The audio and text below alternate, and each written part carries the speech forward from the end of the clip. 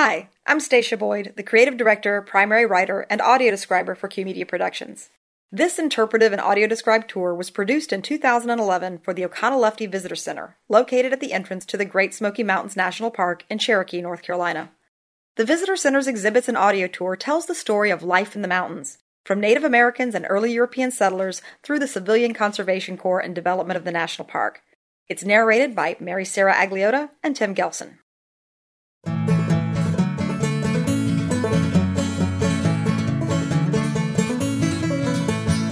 Welcome to Great Smoky Mountains National Park and the Oconaluftee Visitor Center and Museum.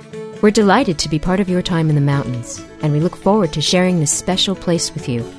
We created our 25-minute audio tour to guide you through the museum, as well as provide additional assistance to visitors with visual impairments through an audio-described tour.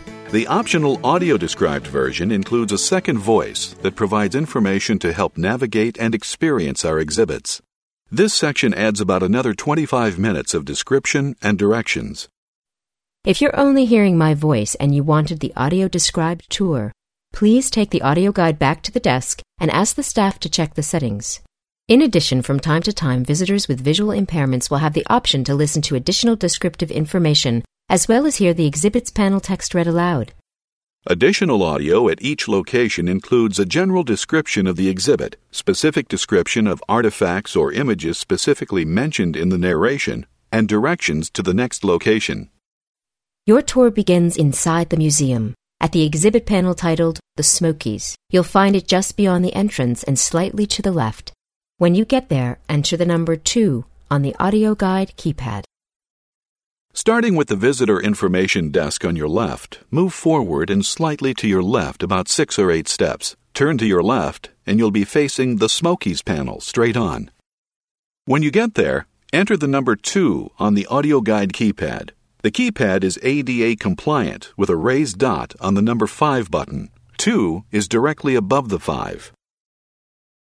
A large upright panel shows a silhouette of a man, his back to the viewer, in what appears to be early 1900s clothing. He is overlooking a silhouetted view of the Smoky Mountains, as if he's standing on a mountaintop.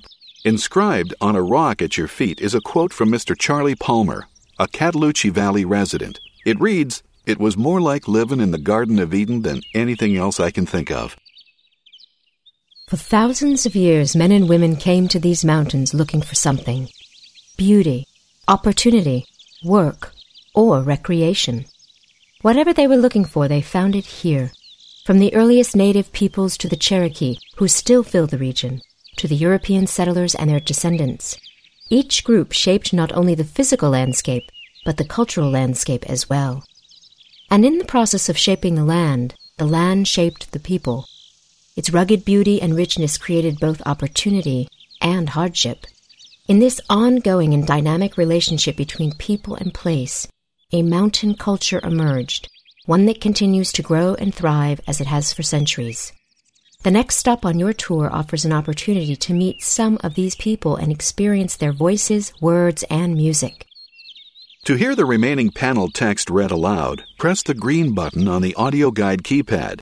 The green button is 2 buttons directly above the 5 button. Continue into the round room in the exhibit titled Voices of the Smokies. When you're there, enter the number 3 on the audio guide keypad. To reach the next exhibit, turn 45 degrees to your right, with the Smokies exhibit on your left. Move forward about 7 or 8 steps. There will be mountain-style music playing in the room you're entering. The carpet under your feet will change to a hard surface in the shape of an oval about 3 or 4 feet in diameter. It mirrors the shape of the room. The hard surface is a picture in brown and white sepia tones of an old wooden church on a small hill surrounded by tall, almost leafless trees. In the foreground, neat rows of gravestones mark the cemetery. When you're standing on the photo, enter the number 3 on the audio guide keypad. Shaping the landscape. For thousands of years, people have come to the Smoky Mountains looking for something. Some came to farm, others to find fish and wildlife. Some came to cut down the trees, others to look for minerals. Some came for work, and some for recreation. All these people came searching for different things found in this one place. The land and its resources have changed, and yet people still come to the Smokies to look and discover. To reach the next exhibit, turn 45 degrees to your right, with the Smokies exhibit on your left. Move forward about 7 or 8 steps. There will be mountain-style music playing in the room you're entering. Again, the carpet under your feet will change to a hard surface in the shape of an oval about 3 or 4 feet in diameter. It mirrors the shape of the room. The hard surface is a picture in brown and white sepia tones of an old wooden church on a small hill surrounded by tall, almost leafless trees. In the foreground, neat rows of gravestones mark the cemetery. When you're standing on the photo, enter the number 3 on the audio guide keypad. In an oval-shaped room, you are surrounded by a collage of historic photographs, some in brown shades of sepia, others in black and white. In almost every photo, rugged mountain men and women, young and old, look directly at the viewer. Husbands and wives stand shoulder to shoulder, facing the camera head-on. Ancient faces, lines carved deep into the skin, contrast with those of children, fresh-faced and eager. A quote from Mrs. Wesley Metcalf of Cock County, Tennessee, is inscribed on the wall to the left of the room's entrance. The quote reads, "In the old days, a person would borrow fire from his neighbor by lighting a shuck of corn and hurrying home before the fire went out. He lit a shuck means he went fast." Above the quote, 5 older women, sisters, stand side by side in handmade dresses, each a different print of small flowers. Below, a young blonde-haired boy, perhaps 3 or 4 years old, barefoot, smiles as he carries a pail of water. Mountain speech resonates with common terms and phrases that help bind the community together. In this room, surrounded by historical photographs, quotes, and writings, the image of the Southern mountaineer appears. In another photo, another older woman with hollow cheeks and thin hair pulled back in a tight bun smokes a pipe. Not far away, another photo shows a father seated in a chair holding the family dog proudly between his legs. Standing, one on each side, are his 2 young sons who appear to be about 8 and 10 years old. The younger wears a newsboy cap and has his hand shoved down in his pockets. The other, his pants tucked neatly into tightly laced leather boots, holds a long rifle in one hand. The photos on the wall reveal more than men, women, and children. These were a rugged, independent, and self-reliant people. Beloved pets and hard-working farm animals are included prominently in the scenes.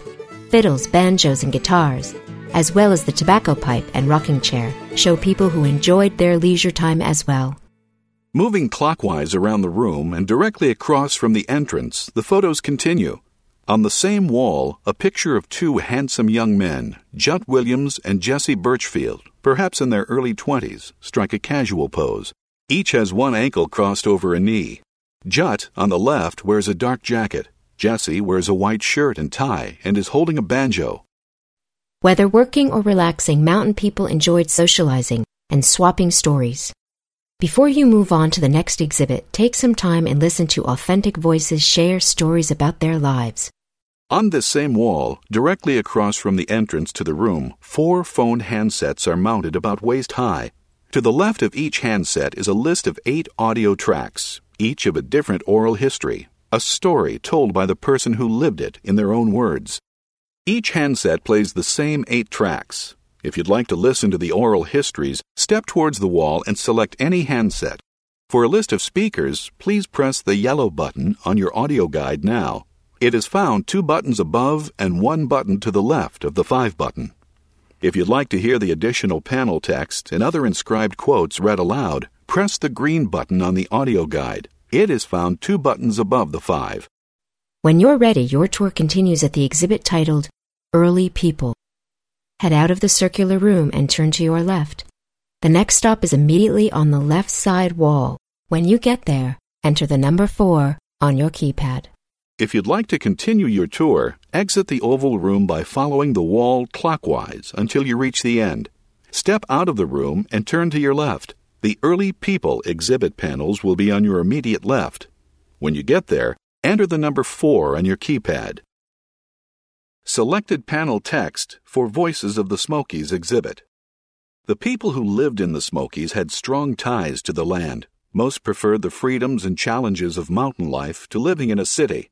Their way of life was deeply connected to and even dependent on the mountains. You can hear these connections in their language. Mountain families had their own words for many things. They had words for special places, plants, birds, and for their own traditions.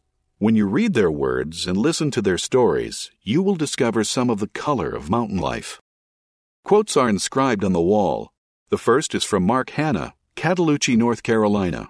It reads, "I was a-wantin' in that Park Service so bad, my brother-in-law said, you'd better start at the bottom and work up. I asked this fellow for a job. He says, not got much money. Says, let me check and see. He checked and looked. He says, well, I'll hire you 2 weeks. I got $30. I got in on that 2 weeks and stayed 31 years. Another quote is from the book Reflections of the Pinnacle by Lona Mae Parton Tyson. It reads, sometimes the snow would blow in on the bed through the cracks, but it was good for us. It kept us healthy and ready to get out and make snowmen and skate on the creek when it was frozen over with ice or track rabbits in the snow. If you'd like to continue your tour, exit the oval room by following the wall clockwise until you reach the end. Step out of the room and turn to your left. The Early People exhibit panels will be on your immediate left. When you get there, enter the number 4 on your keypad. To listen to the oral histories, select any audio wand handset. Lift the handset and push the numbered buttons to hear a story about life in the Smokies. The standard telephone keypad is directly to the right of the handset. The volume control is found about 4 inches directly above the keypad. Number 1. Jonathan Woody of Oconaluftee, North Carolina, telling a story about the dentist pulling a tooth in exchange for fish. Number 2. Wiley Oakley of Gatlinburg, Tennessee, telling a turkey-shooting tall tale. Number 3. Steve Woody of Oconaluftee, North Carolina, telling a story about liquor making and pheasant-shooting confusion. Number 4. Amos Reagan of Gatlinburg, Tennessee, talking about building trails and other work with the CCC. Number 5. Aidan Carver of Smokemont, North Carolina, telling a story about an encounter with a panther. Number 6. Carlos Campbell reminiscing about a trip that helped lead to the establishment of the park. Number 7. Bertha Sparrow talking about living in the house her father built in Thomas Divide, North Carolina. Number 8. Geneva Garrett talking about selling berries to the Indian school. If you'd like to hear the additional panel text and other inscribed quotes read aloud, press the green button on the audio guide. It is found 2 buttons above the 5. If you'd like to continue your tour, exit the oval room by following the wall clockwise until you reach the end. Step out of the room and turn to your left. The Early People exhibit panels will be on your immediate left. When you get there, enter the number 4 on your keypad.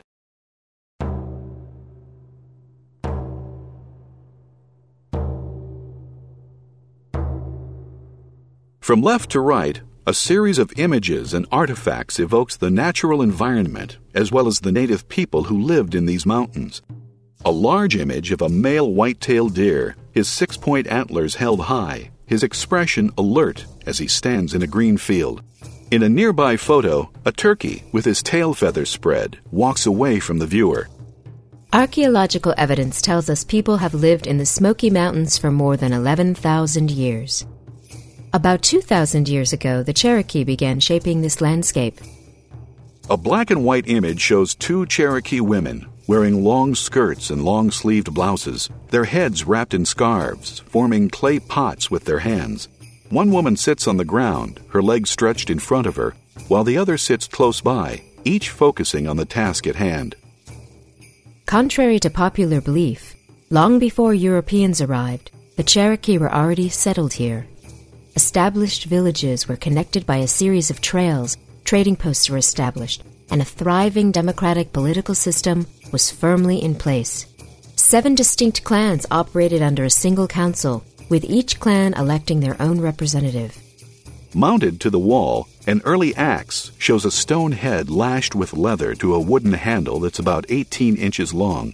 To the right are various drawings of early life, a well-worn path through a lush green forest. A collection of flint arrowheads, a beaded necklace hangs on the wall. The Cherokee cleared fields for farming, thinned trees, and built permanent homes. Many of their methods, such as controlled burning, encouraged an ample supply of chestnuts and acorns. Below the images on the right, about thigh-high, a circular interactive display shows the different ways native people used fire to control their environment. But perhaps the most important thing to know about the early people of the Great Smoky Mountains is that they are still here. The Eastern Band of Cherokee is woven into this community, not separate from it. In fact, throughout the region, you will find the Cherokee syllabary, the written form, the Cherokee language, on everything from street signs to restaurant menus. The next stop on the tour is found on the opposite wall from this exhibit. If you'd like to hear selected text from this exhibit read aloud, as well as description of the circular, interactive fire display, press the green button now. When you're ready, turn around and head over to the Mountain Farms exhibit. When you get there, enter the number 5 on your keypad. If you're ready to move on to the next exhibit, turn to your left with the Early People panels on your right. Move forward about 4 or 5 steps until you reach the entrance for the previous oval room. Turn to your left and step forward about 2 to 3 steps. When you're there, enter the number 5 on your keypad. Selected panel text from the Early People exhibit. American Indians in the Smokies. Thousands of years ago, people lived in the Smokies. These early people hunted in the forests. They fished in the streams. They made trails through the mountains. They farmed the river valleys. Their descendants are the Cherokee. The Cherokee hunted or trapped many animals like deer, elk, and beaver. The earliest Cherokee hunted with an atlatl, a spear thrower. Over 1,000 years before the first Europeans arrived, the Cherokee began hunting with bows and arrows. They also used blowguns to hunt small game like rabbits, birds, and squirrels. Farming. The Cherokee cultivated corn, beans, and squash together, the 3 sisters. They protected their crops with birdhouses made of gourds. The birds would eat harmful insects. Cherokee also grew potatoes and fruits, collected wild berries and nuts, and gathered wild herbs for medicines. Women had a respected role in traditional Cherokee society. Men were responsible for hunting, and women were in charge of farming. Cherokee were born into one of 7 clans, the clan of their mother. They would be members of that clan their entire lives. Clans today continue to trace their lines through mothers. Interactive fire display. Towards the right side of the exhibit is a round display about 3 feet off the ground and tilted on a slight angle. On the face, a drawing shows a Native American man setting fire to underbrush. On the face of the display it reads, "Fire." The Cherokee used fire to control their environment. Turn the wheel to discover how. At the bottom of the display, closest to the viewer, if you're standing in front of it, you can turn a wheel. Each turn reveals a different image and text. First image, a drawing of a male deer running through green grass. The text reads, "They lit fires to drive deer and other animals for hunting." Second image, a drawing of a large tree and a close-up image of a chestnut still on the tree. The text reads, "Some trees that produce nuts grow well after a fire." Some areas of forests were burned to encourage chestnut and acorn-producing trees. Third image, a pencil drawing of river cane plants which look similar to bamboo. The text reads, "River cane was burned to clear valley land for agriculture." If you're ready to move on to the next exhibit, turn to your left with the Early People panels on your right. Move forward about 4 or 5 steps until you reach the entrance for the previous oval room. Turn to your left and step forward about 2 to 3 steps. When you're there, enter the number 5 on your keypad. On the right side of the display, a large pencil drawing image shows an old wooden trading post. 3 men stand on the front porch of the building where shelves of goods are ready for sale. By the time European settlers arrived in the late 1700s, it was they who had to integrate into the community, not the other way around. And they did it in part by joining and expanding the established trade community of the Indians. To the left of the pencil drawing is a sepia-tone image of a mountain man with a variety of fur pelts draped across his lap. The most prominent one has a distinctive striped tail and banded fur markings across the face. It's a raccoon pelt. Just below the image is a touchable display of a raccoon pelt on an oval-shaped fur stretcher. In addition to exchanging, for example, corn for a fur pelt, Europeans also wanted other items that they couldn't make or produce themselves, like cast-iron frying pans, coffee, and books. Trade expanded items to the native culture as well, who soon switched from stone hoes to iron plows, and rifles replaced bows and arrows. In the foreground of the large pencil drawing on the right is an interactive display of trade items. On each item is a large push button that lights up to reveal an image of something a farmer might barter for in exchange for the item. Starting at about waist high at 12 o'clock is an ear of corn. When pressed, a drawing of a frying pan lights up. At 4 o'clock, you'll find butter. When pressed, a bag of salt is lit. At 8 o'clock is an egg, which when pressed reveals a bag of coffee beans. At 11 o'clock, you can feel a fur beaver pelt. Press it, and a plowshare illuminates. These trading posts continued their role as places for the cultures to meet and ultimately influence one another.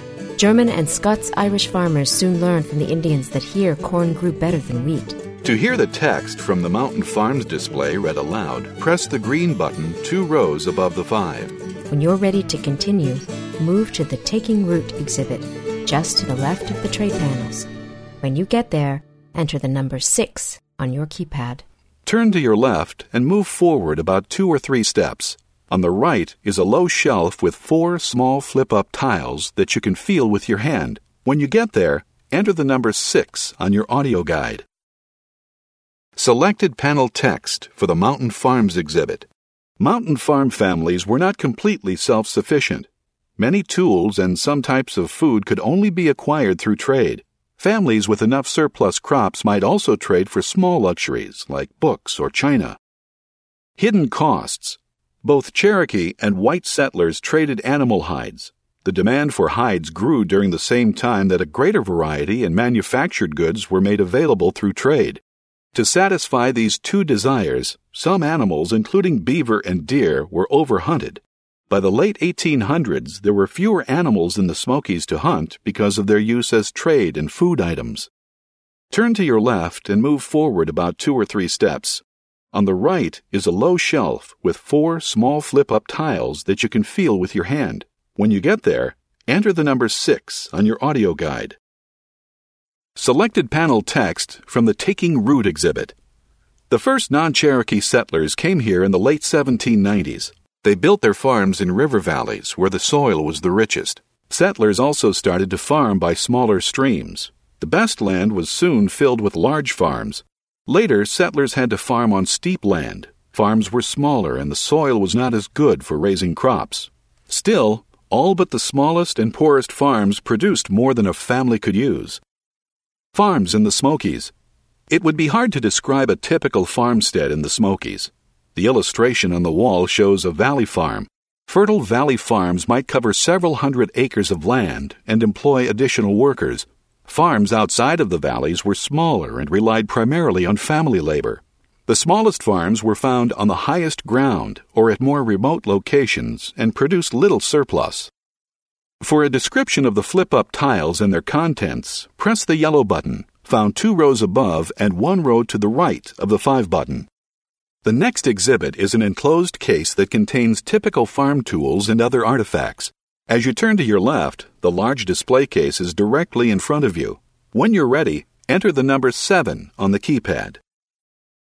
Directly below the large farm pencil drawings is an angled shelf. On the right, a color image of the Mountain Farm Museum. A log home with a stone fireplace sits near a small wooden building, both surrounded by lush green grass. In the foreground, a weathered paling fence, flanked by bright yellow flowers, runs beside the home. A bright blue sky rises above.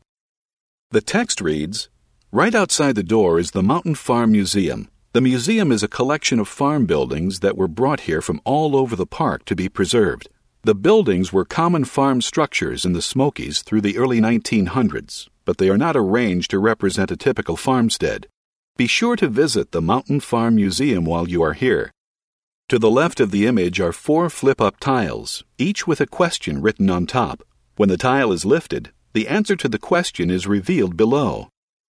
Moving from right to left, the questions and answers read, First tile, What was the easiest way to clear a big tree from a field? Answer: farmers would cut the bark around the circumference of large trees so that the trees eventually died. This was called girdling. It was a quick way to clear forested areas to plant crops. Second tile: what had to be cleared from the fields often? Answer: rocks. Plows would turn up rocks even after decades of cultivating the same field. Third tile: why did farmers build fences? Answer: fences were used to keep animals out of the fields. Most livestock roamed free in the mountains. Fourth tile: which buildings were kept locked? Answer: the smokehouse stored the most valuable provisions. Farmhouses were secured with latches, but the smokehouse was one of the few buildings that might have had a lock. The next exhibit is an enclosed case that contains typical farm tools and other artifacts. As you turn to your left, the large display case is directly in front of you. When you're ready, enter the number 7 on the keypad. A triangular-shaped display case about 8 feet wide and 6 deep extends into the room. Behind plexiglass walls is a collection of farm tools and other items. Farm life moves to the rhythm of the seasons. Plant in the spring, grow in the summer, harvest in the fall. Winter is a time to prepare for the next growing season by mending tools and clearing land. In the center of the display is a hillside plow. Wooden handles extend back from a pointed blade to just about the level of a person's thigh. On the ground, it rests on an irregularly shaped iron blade. Using the handles, the farmer walked behind the plow, steering the blade while an ox pulled the blade through the soil, turning it over to prepare for planting. Most of the tools are the same as you'd find on any farm of the time. Hoes and axes are easily recognizable. Some items, like the hillside plow in the center of the exhibit, were designed to meet specific challenges found in the mountains. In this case, the mold board, the metal blade that actually turns the ground, can be flipped over to switch sides. This way, the turned soil can always be on the downhill side of the row, no matter which way the plow was moving. A large yoke is mounted to the wall. A gently curved single piece of wood sat on top of 2 oxen side by side at the neck. 2 U-shaped sections extend down to wrap around the work animals' necks so that they can pull a plow or a cart. Other tools used to hammer, cut, split, carry, and plant hang on the wall. But there are more tools needed than just those used for farming. Houses and other buildings needed to be built. Firewood needed to be split, and food needed to be preserved and stored. A farmer's tool bin wouldn't be complete without a froe to split wood, a scythe to harvest grain, or a cowbell to track livestock. On the floor just in front of the plow sits an oval-shaped bowl, hollowed from a solid piece of wood and used for making bread. The dough would be mixed in the bread bowl to rise before baking. It wasn't just the tools that worked hard. People, including children, did too. Work came before education, and children contributed to the family farm in a variety of ways. In addition to planting and harvesting, children often gathered eggs and berries, fetched water, helped make soap, and anything else that needed doing. To hear a few more items in the display case described, press the green button. In front of the glass wall of the exhibit, near the Taking Root flip-up tiles, is a laminated book that talks more about the different chores children performed on the farm. To hear a description and the text of the book read aloud, press the yellow button on the audio guide keypad. It's found 2 rows up and 1 to the right of the 5 button. After you've explored the display case, when you're ready, the tour continues at the Homespun to Mail Run exhibit. When you get there, enter the number 8 on your audio guide keypad. Continue following the outer wall of the museum on the far side of the tool exhibit case as the room curves left. The Homespun to Mail Run display sits on a platform that extends toward you. When you're in front of the display, enter the number 8 on the keypad. There are more than 20 different tools in the display, including items for farming, cooking, and making cloth. 3 items in the case are a foot adze, a froe, and a flax hatchel. A foot adze is similar in shape and design to a long-handled axe. A wood handle about 3 feet long is attached at a right angle to a sharp metal blade, but instead being flat, like an axe, the metal head is turned on its side. The user would generally stand astride a log and swing the adze between his legs, shaping and hewing a round log into a more square shape. A foot adze was an extremely sharp tool. A person being compared to an adze was a compliment. It meant they were sharp-witted. A froe, on the other hand, was a dull tool used with a mallet to split boards, kindling, and shingles. The iron blade was about 8 to 10 inches wide and curved on one side. On one end, a small handle comes up. The worker would place the curved end of the froe on a piece of wood with the grain and strike it with a mallet. The wood would split along the grain. A person who wasn't sharp-witted might have been compared to a froe. A flax hatchel is shaped like a brush or a small paddle and usually has a short handle. It may be about 6 inches by 8 inches and covered with metal teeth or spikes, similar to a hairbrush. Fiber harvested from a flax plant would be pulled through the teeth by hand to thin out and straighten the fibers. Only then could the fiber be spun into linen. If you'd like additional information about the tools in the display, please ask any staff member for assistance. To continue your tour, continue following the outer wall of the museum on the far side of the tool exhibit case as the room curves left. The homespun to mail run display sits on a platform that extends toward you. When you're in front of the display, enter the number 8 on the keypad. The laminated book is found in the middle of the plexiglass wall and mounted at an angle about 3 feet above the floor. Each page includes a black and white photo and a short piece of text. Starting with the first page, I will describe each photo and the accompanying text. Page 1. A girl about 12 years old and her mother sit beside a makeshift lean-to. The mother stirs the steaming contents of a black kettle, boiling over a fire. The text reads, "I helped my mother make soap. I would bring water to pour over the ashes in the hopper. We used the lye that leached out for washing." Facing page. A mother and her young daughter, about age 4, stand beside an old barrel wash tub. Nearby, her other daughter, about age 3, stands close to 2 cast iron kettles hanging above a low fire. The text reads, "Every week I helped do the laundry. We would heat large pots of water for washing the clothes." Next page. 2 boys about ages 8 and 10 walk with their father. The older boy holds the reins, while a pony pulls a sled filled with chopped firewood. The text reads, "We gathered chestnuts in the fall. Some we would eat, and some we sold to the store. We also collected firewood." Facing page. An old woman stands on a porch, a dark scarf wrapped around her head and tied beneath her chin. Next to her, hanging down the wood wall of her home, beans tied to strings dry in the open air. The text reads, "When we harvested vegetables, we would hang some to dry in the kitchen. We made strings of leather breeches, beans, red and yellow peppers, onions, and sliced rings of pumpkins." Turn the page. A teenaged boy sits astride a horse, clutching a sack full of store-bought goods. A stuffed white sack of what appears to be ground meal or flour is balanced on the horse behind the saddle. The text reads, "We would collect eggs each morning. Sometimes we could take one to the store to trade for candy." On the facing page, a farmer stands behind his plow in a freshly turned field. His 2 oxen stand passively in front of the plow, waiting to be urged forward again. The text reads, "In the fall, the younger children would follow behind the plow and drop seeds in the furrows." Turn the page. 2 photos. One shows a large log apple barn nestled in the trees. The other shows a rack of apple slices drying in the sun. The text reads, "We gathered a lot of apples in the fall. We stored some in the cellar and some in the barn. We canned some, dried some, and bleached some." Facing page. A rustic corn bin sits in stones, waiting for the next harvest. The text reads, "After we harvested the corn, there would be a weekly corn shucking." The last page. The image is on the right. A young girl in her Sunday best clothes, a large bow tied in her hair, sits in front of her family home, holding a store-bought doll gently in her lap.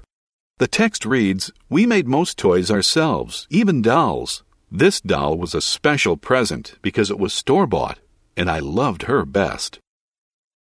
To continue your tour, continue following the outer wall of the museum on the far side of the tool exhibit case as the room curves left.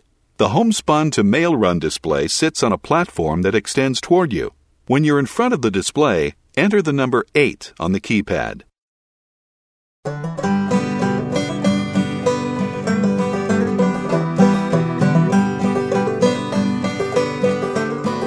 Better tools and hard work brought bigger yields and more money to the farmer. And once again, life in the mountains continued to evolve.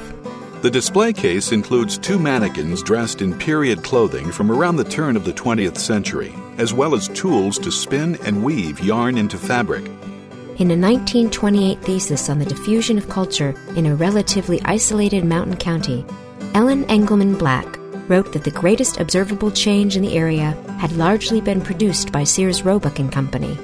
People traveled more, saw how other folks dressed, and the mail-order business boomed in the mountains. Often, store-bought clothing was considered the Sunday best. Of course, it wasn't only clothing people ordered through the mail, but also tools and other items like cooking utensils and toys. The mannequin on the left is wearing a dark-colored homemade outfit. The sleeves are plain, without cuffs or embellishments. She wears a simple blue fabric bonnet on her head that ties snugly under her chin. The fabric from the bonnet drapes down her back and over her shoulders like a shawl. Her dark skirt is gathered at the waist and drops straight to the floor.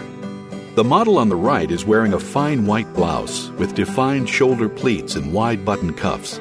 Her skirt is fitted and smooth at the waist and hips. It has a decorative pleat in the front at about thigh height, as well as decorative gross-grain trim encircling the lower half. The 2 mannequins in the display show some of the differences between machine-made and homemade clothes. The model on the right wears a factory-made blouse with fashionable pleats at the shoulder. Compare the plain wrist cuffs of the woman on the left with the more ornate and complex one on the right. The mannequins stand in front of a colorful display of homemade quilts.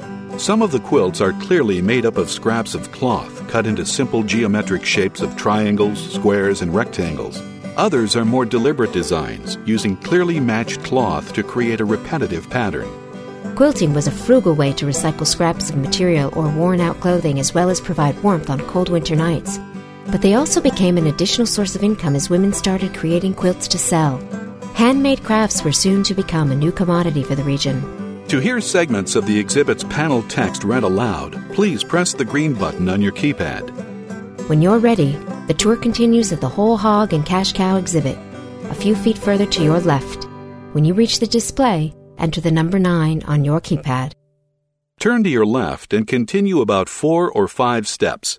The plexiglass enclosed exhibit extends about 5 feet into the room.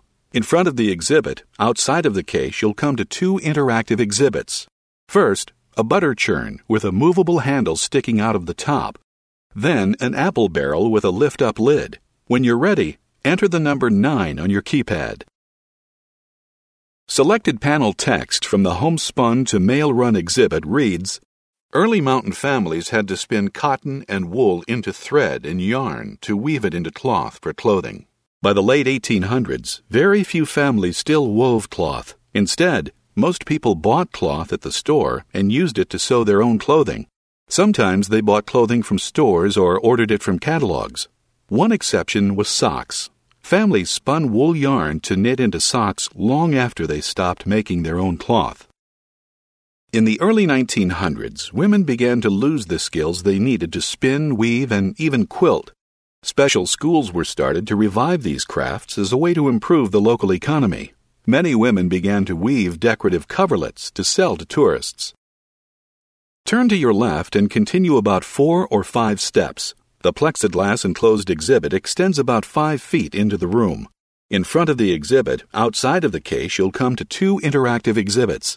First, a butter churn with a movable handle sticking out of the top. Then, an apple barrel with a lift-up lid. When you're ready, enter the number 9 on your keypad. The central figure of the exhibit is a large hog, freshly slaughtered and ready for butchering, hanging by its hind feet from the ceiling. Scattered throughout the display is ground wheat, jars of molasses and honey, fruits and vegetables, along with dried spices. As the region continued to grow and roads and railways were added and expanded, trade for goods was replaced with trade for cash. Mountain farming operations weren't backwards or old-fashioned. They were part of a wide, interconnected network. Cattle and hogs on the hoof were driven to faraway markets for sale. or were slaughtered, butchered, and preserved at home for family consumption. Apples and other fruit were likewise preserved at home, but apples were also a major cash crop. Sitting on the floor on the front left corner of the exhibit is a wooden barrel that's the same size and shape as one used to pack dried fruit or salted meat. It's about 3.5 feet high. Hogs would be smoked or salted. Vegetables and spices would often be dried, and fruit, such as apples, may be preserved by smoking them with sulfur fumes or turning them into jams or jellies. This exhibit includes additional panels titled Making Money, the network of roads, as well as the cost to the land. To hear this text read aloud, please press the green button. If you're ready to continue, keep moving to your left until you reach the Grinding Days exhibit panel. Once you're there, enter 10 on your audio guide keypad. Turn to your left and move forward and slightly to your right about 5 to 6 steps. The next exhibit is angled into the back corner of the museum space. Once you're in front of the exhibit, enter the number 10 on your audio guide keypad. Selected panel text from the Whole Hog Cash Cow exhibit. Title: Making Money. For early settlers in the Smokies, there were few ways to earn cash. As time passed, stores opened in the larger towns. Families could bring in their surplus to trade for things in the store. The store owner would ship farm goods great distances. Soon, people started to sell their goods for cash. Cash was needed to pay taxes. It could also be used to buy machine-made goods from catalogs. The farms were not isolated, but part of an economic network connected by turnpikes and trails. By the late 19th century, new and better roads brought access to once distant markets. Mountain families soon found they had more opportunities to earn cash. It was easy to let cows graze freely in the mountains until the fall cattle drive. Valuable resources like nuts, herbs, and wood products were taken from the forest and sold. Some families even started commercial orchards. Many families found that the land could feed more than just their basic needs. Slowly, however, the exploitation of natural resources began to take its toll on the soil and forests of the Smokies. Title: Networks of Roads. The Cherokees were the first to make trails across the Smokies. White settlers later widened these footpaths to turn them into wagon roads. Many of these early paths are still used as roads today. Logging companies built railroad lines, some of which were also turned into roads. In the late 1820s and 1830s, several roads were built to link Cades Cove to cities in Tennessee and beyond. These roads were built for wagons carrying people and goods in and out of the Smokies. Around 1825, the Oconaluftee Trail, a Cherokee footpath, was widened so that animal herds could be driven across the Smokies. The road was renamed the Oconaluftee Turnpike, and tolls were charged for horses, cattle, and hogs. By 1860, the road extended from North Carolina into Tennessee. Title: The Cost to the Land. Hogs were valued for their meat, sheep for their wool, and cattle for their cash value. But having stock in the mountains came at a price. All ate plants, underbrush, and trampled sapling trees. Hogs rooted around the soil and destroyed the ground cover. Driving stock across the mountains created deep ruts. The result was soil erosion, loss of native plants, and the spread of undesirable weeds. To continue your tour, turn to your left and move forward and slightly to your right about 5 to 6 steps. The next exhibit is angled into the back corner of the museum space. Once you're in front of the exhibit, enter the number 10 on your audio guide keypad. In the upper left of the display, a sepia-toned image shows a classic water wheel, the creamy white of the water flowing over the old wooden structure, creating a veil of soft water. Corn was a staple of mountain meals, used most frequently to make bread. But first it had to be ground into meal. Farmers would bring their corn to the mill, and after it was ground, they'd leave a portion of it with the mill owner as payment. Any surplus could be sold to neighbors or transported to local markets. Mounted on the right of the display, one above the other, are 2 stone grinding wheels used to grind corn into meal. Feel free to touch these 2 granite millstones. They were an integral part of this economy and provided years of service to the community. If you'd like to listen to selected panel text read aloud, please press the green button. There was, of course, another way to turn corn into cash.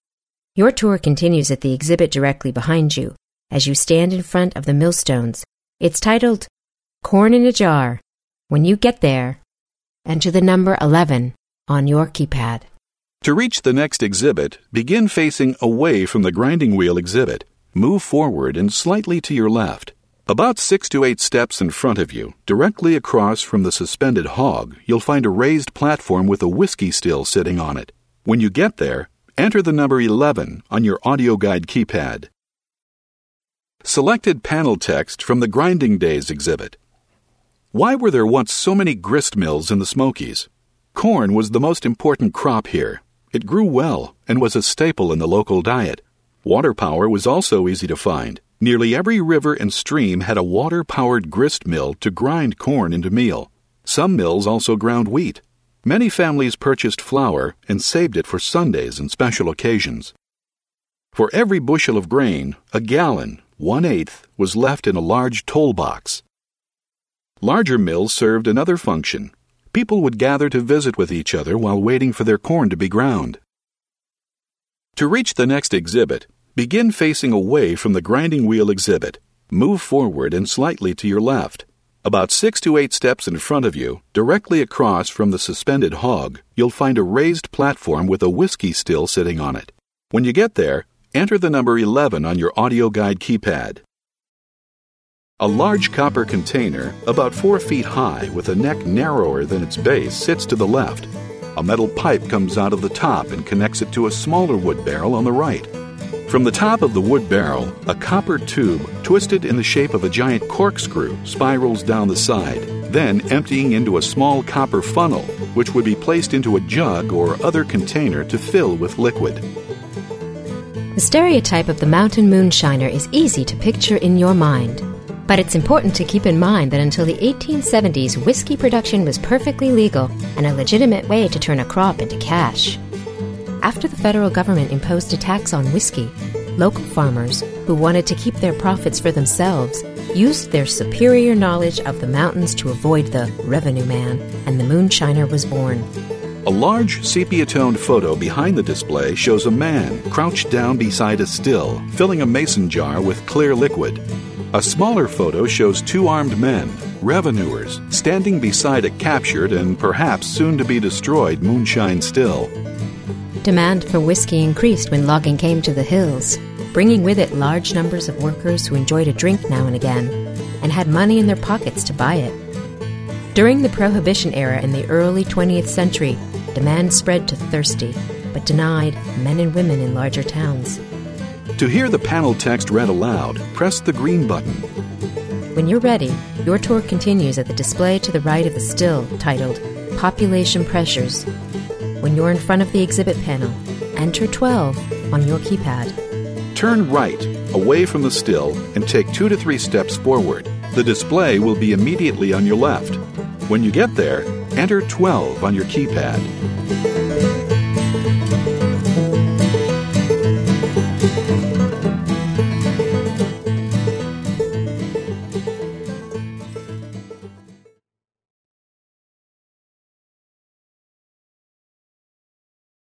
Selected panel text from the Corn in a Jar display. Many families in the Smokies made corn whiskey, moonshine. Whiskey was an easy way to transport corn for trade or sale. Until the 1870s, making whiskey was legal. The federal government added a tax on whiskey in the 1870s, but it was hard to enforce the tax in the Smokies. Without the tax, moonshine was cheaper to sell. The Smokies became a popular place to make whiskey. In the early 1900s, logging caused a boom in the moonshine industry. Industrial logging brought thousands of thirsty men to the mountains. The workers had cash to spend. Logging also brought better road systems, so it was even easier to transport moonshine. During the years 1919 to 1933, Prohibition was in place. Prohibition meant that it was against the law to manufacture, sell, or transport alcoholic beverages. Therefore, demand for illegal whiskey grew. It was easy to hide a still in the mountains, and this area of the country became legendary for moonshine. Turn right, away from the still, and take 2 to 3 steps forward. The display will be immediately on your left.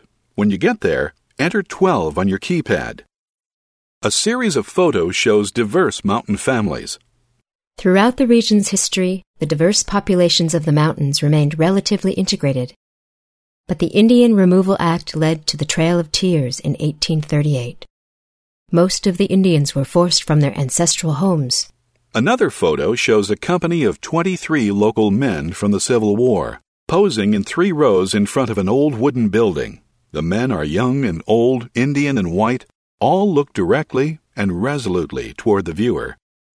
Soon after the end of the Civil War, more changes came to the region. The war had decimated the southern economies, while lower crop yields made it difficult to support growing families. In the post-Civil War era, people were moving away to find jobs in textile mills and other industries, many of which were financed by northern capital. If you'd like to hear selected panel text from this display read aloud, please press the green button. To hear how the Quallatown Cherokee came to be, please press the yellow button. Soon, however, another industry was to rise in the region. Your tour continues on the opposite wall at the exhibit titled Logging, Profit and Loss. When you get there, enter the 13 on your audio guide keypad. To reach the next location, turn with your back to the population pressures display and move forward and to your right at about a 45-degree angle for about 2 or 3 steps. There is a small display case about 2 feet square and 4 feet tall in front of the exhibit panels. To the right of the case, there's an interactive display in the shape of a tree trunk. Stop just to the right of the case. Then enter 13 on your audio guide keypad. Selected panel text. Title: Population Pressures. Farm families faced many new challenges by the late 1800s. Some of their farming practices left their soil less fertile. A very high birth rate meant that more people lived in the Smokies. It was harder to find good land to farm. Many people left the area to look for jobs in textile mills and other industries. The Civil War introduced northerners to the rich forests of the Smokies. Soon, some of these northerners would come back and bring even more changes.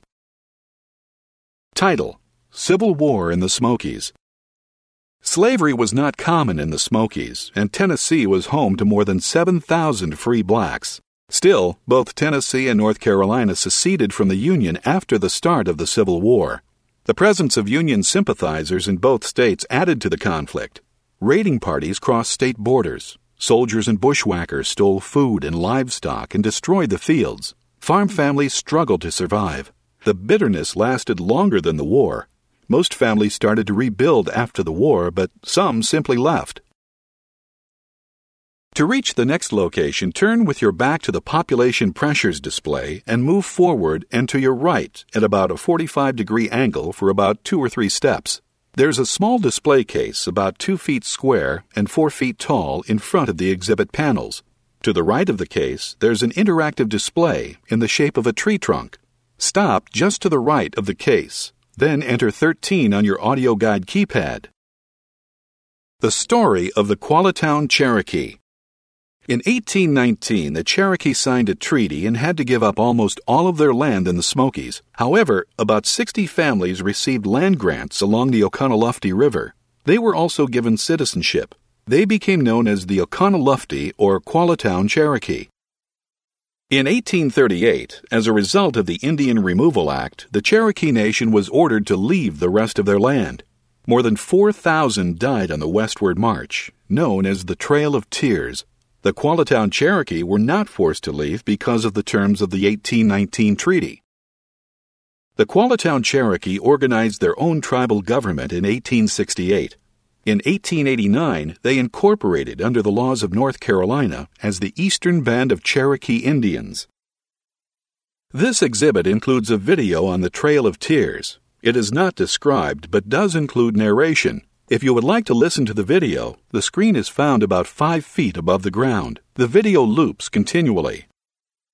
To reach the next location, turn with your back to the population pressures display and move forward and to your right at about a 45-degree angle for about 2 or 3 steps. There is a small display case about 2 feet square and 4 feet tall in front of the exhibit panels. To the right of the case, there is an interactive display in the shape of a tree trunk. Stop just to the right of the case, then enter 13 on your audio guide keypad. A cross-section of an old-growth tree about 6.5 feet in diameter is mounted on the wall. Near the top, a large two-man whipsaw, almost 6 feet from handle to handle, spans the width of the tree. Several black and white photos are mounted on the surface of the tree section. One shows a massive logging operation with stacks of lumber next to an enormous sawmill. Timber cutting has long been a part of mountain life. However, before the era of industrial logging, it was a selective process, harvesting individual trees, but leaving the forest healthy and intact. When northern-based lumber corporations brought industrial logging to the region, the mountains themselves changed. In the lower photo, railroad car after railroad car loaded with freshly cut logs stretches into the distance. On one side of the tracks, a full forest. On the other, a holding pond crowded with logs. At first, the industry improved roads, expanded rail lines, and perhaps more importantly, brought jobs and paychecks. But they also brought a shift from selective cutting to industrial logging, which laid waste to entire mountains by stripping it almost entirely of vegetation. Fires were common, and soon without the protection of the undergrowth, the soil would erode. Devastating floods followed. To listen to selected panel text read aloud, press the green button. For a description of the interactive tree stump display, press the yellow button. The audio tour continues at the new Communities exhibit on the opposite wall, just past the earlier stop on population pressures.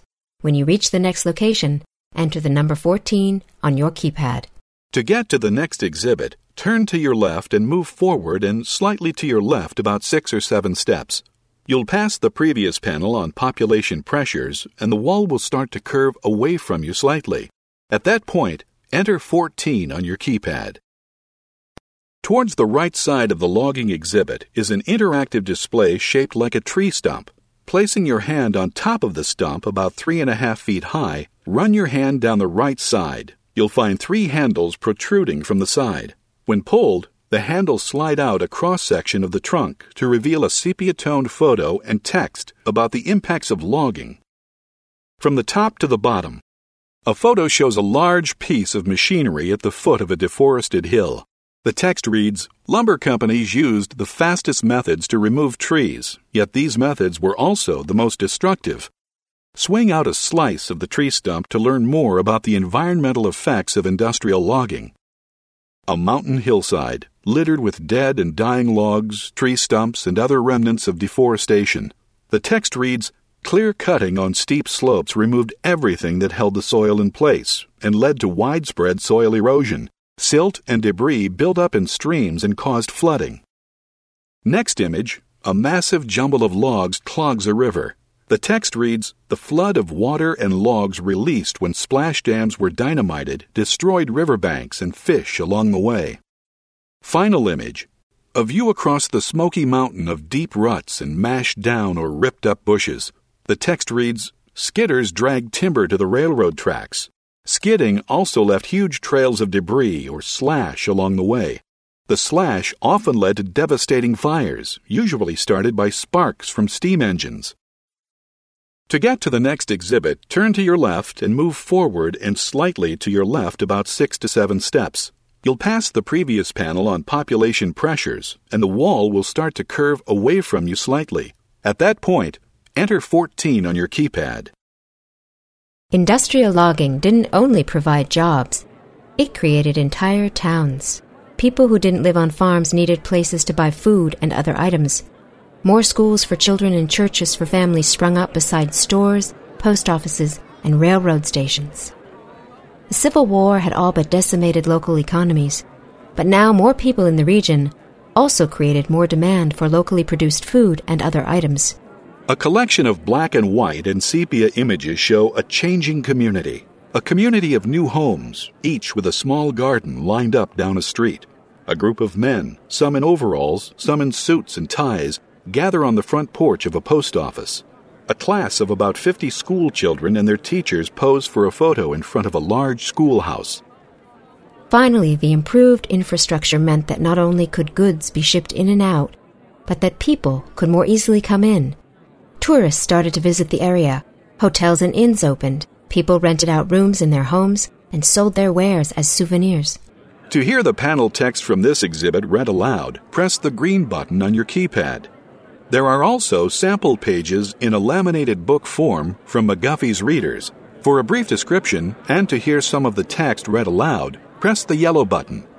New people, new ideas, and new money all entered the Great Smoky Mountains, and one of the ideas that emerged during this time was the idea for a national park. When you're ready, the tour continues at the exhibit titled Establishing the Park on the opposite wall. When you're there, enter 15 on your audio guide keypad. With your back to the new communities exhibit, move forward about 2 or 3 steps where you'll find a low stone, gently curving wall about 18 inches high. Above the wall, at about thigh height, a round metal railing mirrors the wall's curve. When you're in front of the exhibit, enter 15 on your audio guide keypad. Selected text from the new communities exhibit. When the logging companies came to the Smokies, they brought thousands of new jobs. Loggers had to live close to where they cut trees. They did not stay on their farms. Instead, new communities were built to house the workers. Some loggers lived in string towns, where small houses were brought in on a flatbed train. When the work was done, they moved the houses to another part of the forest. Others lived in towns built by lumber companies. These new communities had a lot of benefits. Logging towns brought new ways to earn cash. Farm families sold everything from eggs to whiskey to the loggers. Better roads meant it was easier for families to bring their goods to market. There were also new ways to spend money. Company stores did a lot of business. Better mail service made it easy to shop from catalogs. The Smokies were becoming more connected to a regional and even national economy.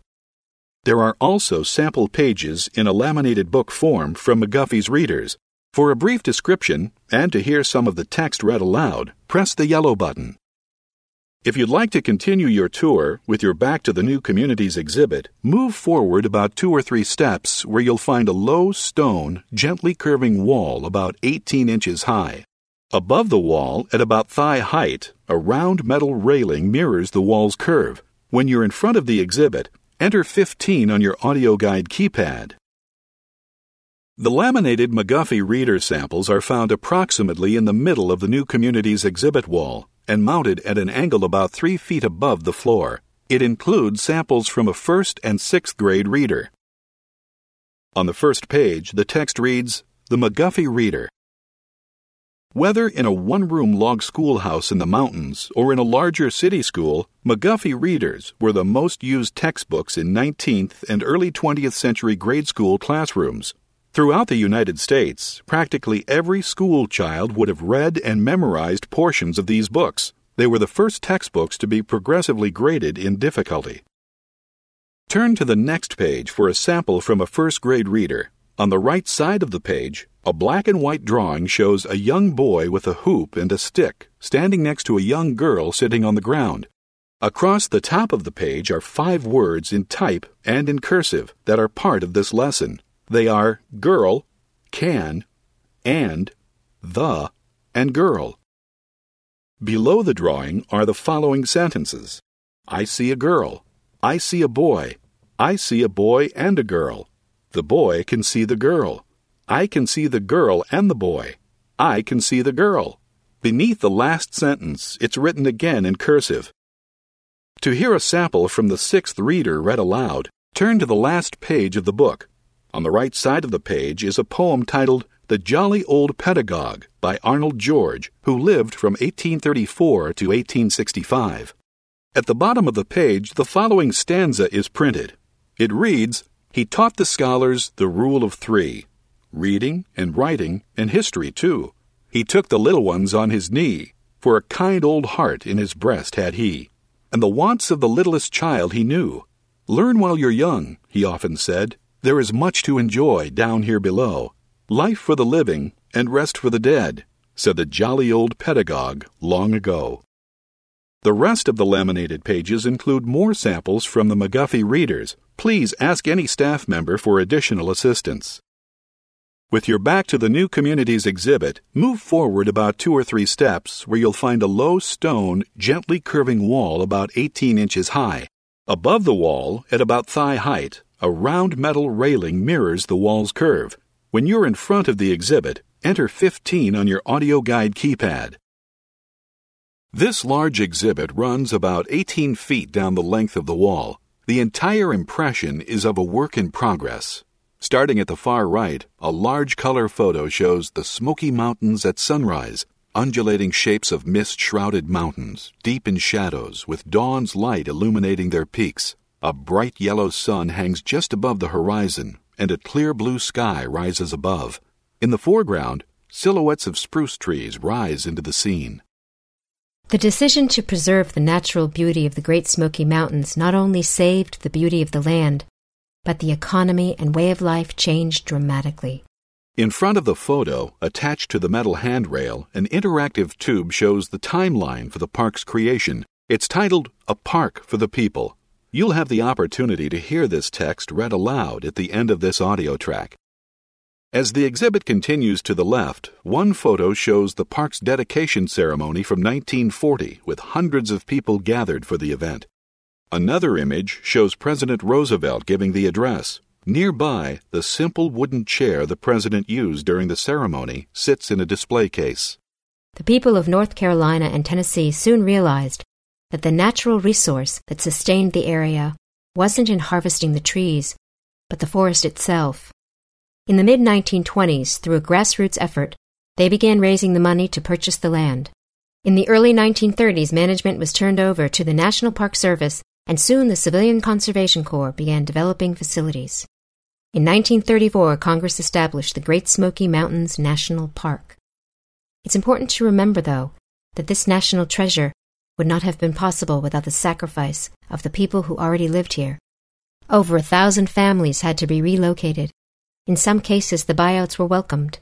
A few older residents were able to stay in their homes for the rest of their lives, but for others, the decision to sell was hard to accept. We can't forget this national park cost more than money. People sacrificed their family homes so that today we can experience the majesty of the Smokies. To hear selected panel text read from the Establishing the Park panels read aloud, press the green button 2 rows above the 5. To hear the timeline of the park's creation text read aloud, press the yellow button. The yellow button is found 2 rows above and 1 row to the left of the 5 button.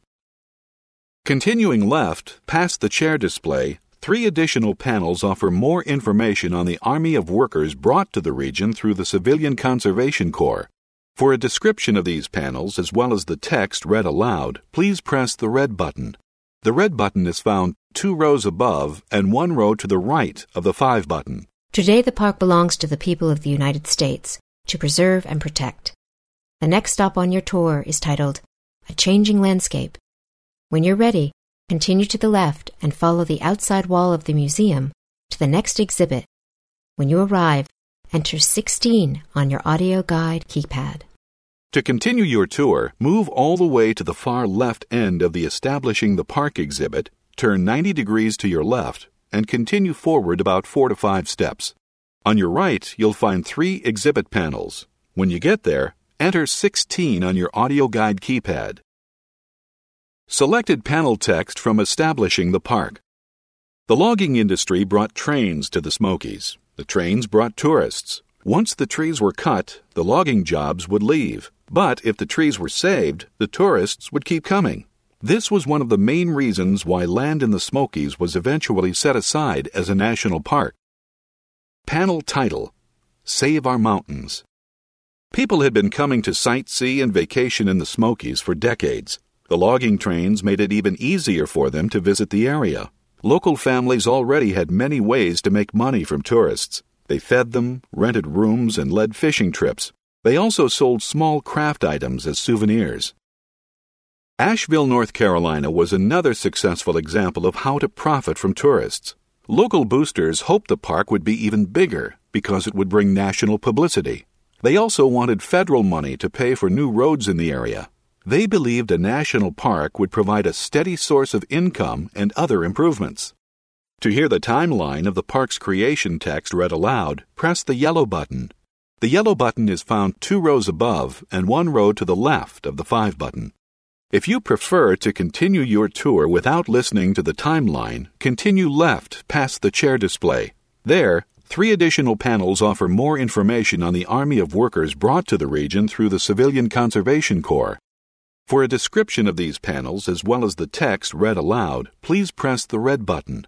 The red button is found 2 rows above and 1 row to the right of the 5 button. To continue your tour, move all the way to the far left end of the Establishing the Park exhibit. Turn 90 degrees to your left and continue forward about 4 to 5 steps. On your right, you'll find 3 exhibit panels. When you get there, enter 16 on your audio guide keypad. At the far left of the Establishing the Park exhibit, 3 panels present information on the Civilian Conservation Corps, also referred to as the CCC, and their importance in establishing the Great Smoky Mountains National Park. The first panel on the right is titled The CCC and Park. The panel text reads, President Franklin D. Roosevelt created the Civilian Conservation Corps in 1933. The CCC was a way to provide work for unemployed young men. The jobs were designed to conserve or improve natural resources across the country. The CCC enrolled hundreds of thousands of men who planted billions of trees. Black enrollees were completely segregated, and none were employed in the Smokies. American Indians enrolled in a separate division, the Indian Emergency Conservation Work, IECW. The IECW hired hundreds of members of the Eastern Band of Cherokee Indians to work on projects on tribal lands. The CCC did more than just plant trees. CCC enrollees built many things in the park: fire roads and towers, trails and bridges, park headquarters, and other buildings. Much of the way the park looks today is a result of the work of the CCC. The center panel is titled An Army of Workers. The main image shows a black and white photo of a long double row of canvas army tents, each large enough for several men. Above, an inset drawing shows a map of the park with camp locations spread throughout the park. The panel text reads, CCC enrollees were organized into camps of 200 men who lived by Army rules. Within the first month of the program, there were 5 CCC camps in Great Smoky Mountains National Park. The Smokies ultimately had more than 20 CCC camps. The location of the camps are shown on the map. This panel also includes a video screen with a continuous slideshow of past CCC projects in the park. This video has no narration. The final panel on the left has 2 sections. The first is titled Opportunity in Hard Times. An inset sepia-toned photo shows the interior of an unoccupied metal Quonset hut bunkhouse. Another photo shows a uniformed camp baseball team seated in 3 rows for the team portrait. The text reads, The CCC was a boon for unemployed young men across the nation. In the Smokies alone, the CCC gave jobs to thousands of young men. Most of them were not local, although local men were also hired. The CCC also benefited the local economy in other ways. CCC enrollees spent money in the towns around the park. The park also brought tourists to the area, even during the Depression. The park and its surroundings might look very different today were it not for the CCC. The last section is titled, What Happened to the Camps? The text reads, The start of World War II brought the end of the CCC. Most of the camps in the park closed in 1942. One camp found a new purpose as a work camp for conscientious objectors, or COs, to the war. Most of the COs built trails, made signs, fought fires, and did a lot of other maintenance chores throughout the park. Their work in the Smokies protected and even enhanced the park during the war.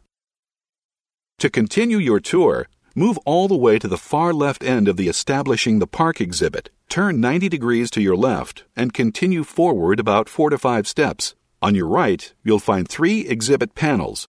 When you get there, enter 16 on your audio guide keypad. Towards the right side of the exhibit, attached to the metal handrail, is an interactive display titled A Park, By the People, For the People. The display includes a barrel-shaped device with a turn wheel on the right side. When you turn the wheel, a timeline of the park's creation is revealed. On the face of the display, the following text reads, "The idea to form a national park in the Smokies began in the late 1890s. It took decades of work to achieve that goal. When the first national parks were created in the West, the land was already owned by the federal government. One of the biggest challenges in the Smokies was to buy the land from the corporations who own the forests and from the people who called these mountains home." When you turn the wheel, the following text reads, "Starting in 1923, Ann and Willis P. Davis of Knoxville returned from a trip to Yellowstone and asked, 'Why can't we have a national park in the Smokies?' 1925. Supporters begin to raise millions of dollars to purchase land for a park in the Smokies. $4 million comes from the states of North Carolina and Tennessee, and about $600,000 from individuals, including school children. However, the campaign falls short of its goal. In 1927, the purchase of the first major tract of land for the park, 76,507 acres from the Little River Lumber Company, is completed. 1926. Congress authorizes the creation of Great Smoky Mountains National Park, but initially allocates no money to purchase land. At least 150,000 acres of land would have to be turned over to the federal government before the National Park Service could manage it. 1927. John D. Rockefeller Jr. pledges $5 million of matching money to buy land for the park. He asks for a plaque honoring his mother to be placed in the park. 1931. J. Ross Eakin is appointed the first park superintendent, just months after the park reaches the 150,000-acre mark. Eakin arrives from Glacier National Park and will oversee the park's most formative years. 1933. The first Civilian Conservation Corps, CCC, enrollees arrive in the Smokies. 1934. On June 15, 1934, Great Smoky Mountains National Park is established by Congress. 1940. President Franklin D. Roosevelt formally dedicates the park in a ceremony at Newfound Gap on September 2, 1940. To continue to the Civilian Conservation Corps panels, continue left about 6 to 8 steps past the chair display. For a description of these panels as well as the text read aloud, please press the red button. The red button is found 2 rows above and 1 row to the right of the 5 button. To continue your tour, move all the way to the far left end of the Establishing the Park exhibit, turn 90 degrees to your left, and continue forward about 4 to 5 steps. On your right, you'll find 3 exhibit panels. When you get there, enter 16 on your audio guide keypad. A changing landscape panel text. It takes a lot of work to maintain this land as a national park. Many things can change the balance of nature here. Even people who never visit the Smokies can have an impact. Some of our actions are good for the park. Thousands of volunteers give their time each year to help park rangers. Some of our actions may have an effect that is never fully understood. The park staff tries to limit the harm caused by known threats to park resources. The challenge is how best to protect the park from multiple threats. The first panel to the right is titled Unwelcome Exotics. On the right side of the panel, about 4.5 feet above the floor, a video about the latest threat to the park from an invasive species is available. The presentation isn't described, but does include narration. To start the video and listen to the audio, press the round button found about 2 inches below the center of the screen. A portion of the panel text reads, "The Smokies are home to an amazing number of plants and animals. There are more than 1,000 types of flowering plants and hundreds of kinds of birds. There are also many different species of trees, fish, and other animals. Part of the job of managing the park is to control the threats to native plants and animals." The center panel is titled A Balancing Act. A portion of the panel text reads, "Managing the park means making choices. It also means changing how things are done based on new resource information or a better understanding of the needs of native species. Sometimes direct actions by park staff can protect the resources of the Smokies, but some threats are indirect and therefore more challenging to manage. You can help. No matter how near or far you live, everyone can play a role to preserve the diversity of the Smokies and protect this special place. Another segment of text refers to the rainbow trout described in the previous audio tour track. It reads, "In the 1930s, the CCC built hatcheries to stock streams with rainbow trout, but rainbow trout are not native to this area. Brook trout is the only native trout species.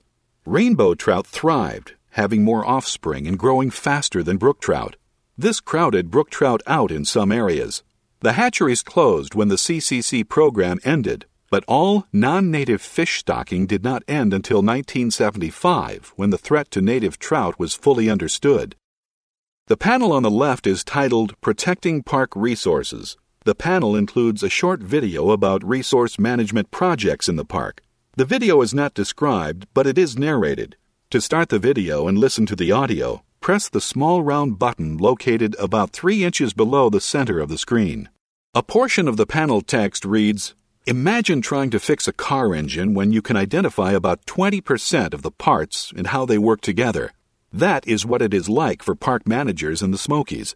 Before they can best decide how to protect park resources, they have to determine what is here and learn how different species interact with one another." Another section of text on this panel refers to the various historic buildings and artifacts found within the park. It is titled Priceless. The text reads, "Once the park was established, managers had to make decisions about what to do with the many buildings that stood within its borders. Many of the log cabins were restored, reflecting a mostly 19th century lifestyle. Most newer structures were torn down. The remaining buildings are part of our heritage. Treat them with respect. The skills, tools, and big trees needed to construct log cabins are hard to find. If they are damaged or defaced, they often cannot be accurately repaired. In addition, on the center panel, an interactive horizontal cylinder can be turned to find out more about what harms the park and what you can do about it. To listen to this text read aloud, press the yellow button, found 2 rows up and 1 row to the left of the 5 button on your audio guide keypad. If you're ready to conclude your tour and return your audio guide, go ahead and enter 17 on your keypad. A changing landscape panel text. It takes a lot of work to maintain this land as a national park. Many things can change the balance of nature here. Even people who never visit the Smokies can have an impact. Some of our actions are good for the park. Thousands of volunteers give their time each year to help park rangers. Some of our actions may have an effect that is never fully understood. The park staff tries to limit the harm caused by known threats to park resources. The challenge is how best to protect the park from multiple threats.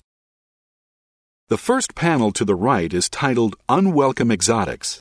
On the right side of the panel, about 4.5 feet above the floor, a video about the latest threat to the park from an invasive species is available.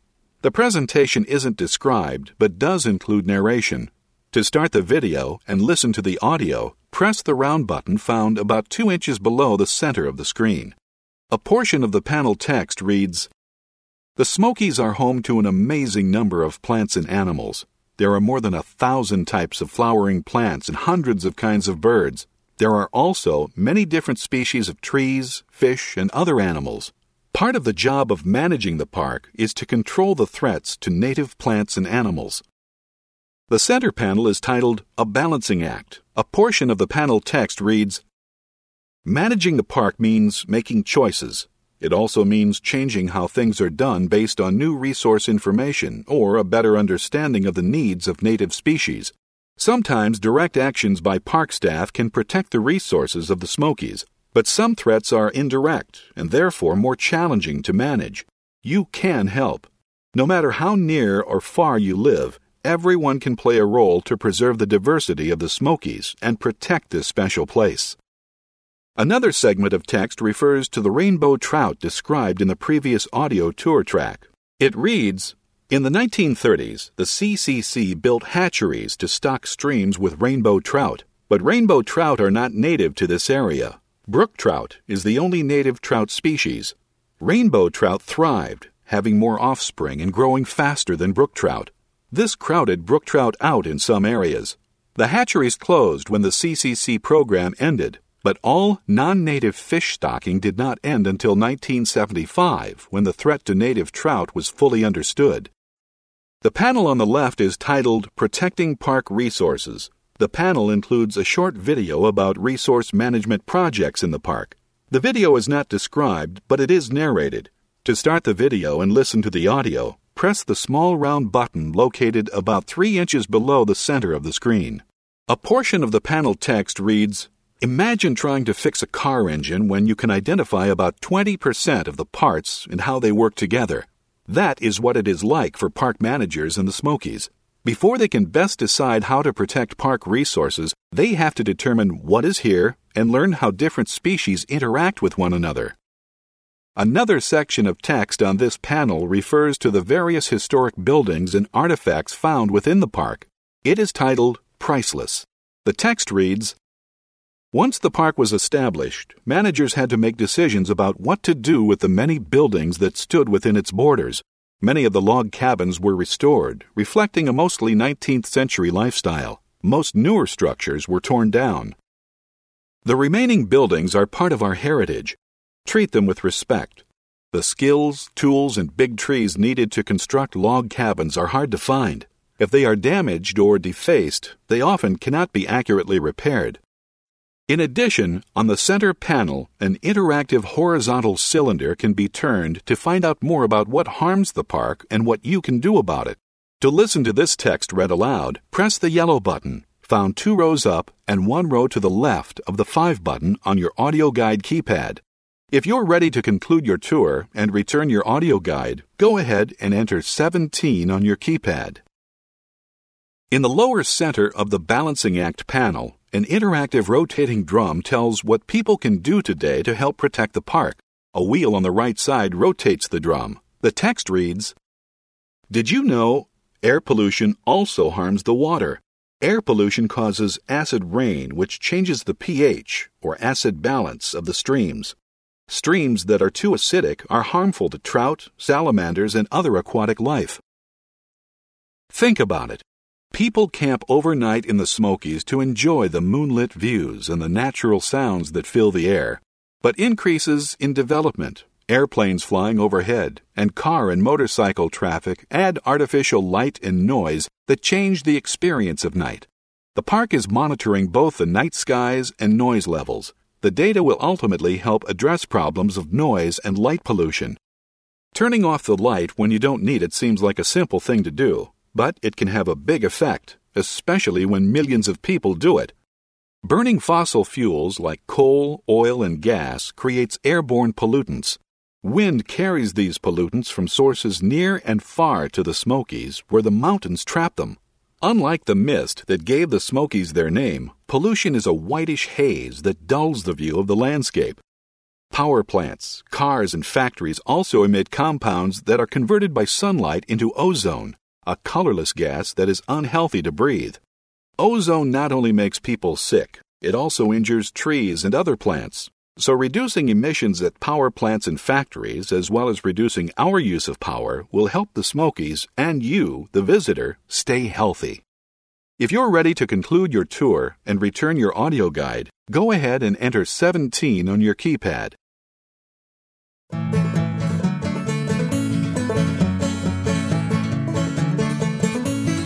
From in front of the last display panel on the left, titled Protecting Park Resources, turn to your left and move forward about 6 or 7 steps. Then turn 90 degrees to your right and continue forward about 6 or 7 more steps. The surface under your feet will change from carpet to a hard surface. The information desk will be on your right. On behalf of the National Park Service, thank you for visiting the Oconaluftee Visitor Center in the Great Smoky Mountain National Park. We offer a variety of ways to experience our history, culture, and nature. Please ask at the information desk about the many opportunities to get to know not only the park, but the people. We'd also like to thank Boogertown Gap for contributing the authentic mountain music to our audio tour. We hope you enjoyed it. Like the mountains themselves, this dynamic community is still changing and evolving. We're proud that our heritage is still here. The Cherokee and the mountain people are as much a part of our modern life as our history books. And visitors have an important place here too. Beyond tourism, the Smoky Mountains, the place and the people are part of your heritage too.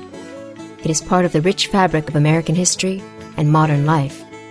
Like a quilt, each individual piece stitched into a seemingly random pattern, when taken as a whole, it reveals a beautiful and practical work of art.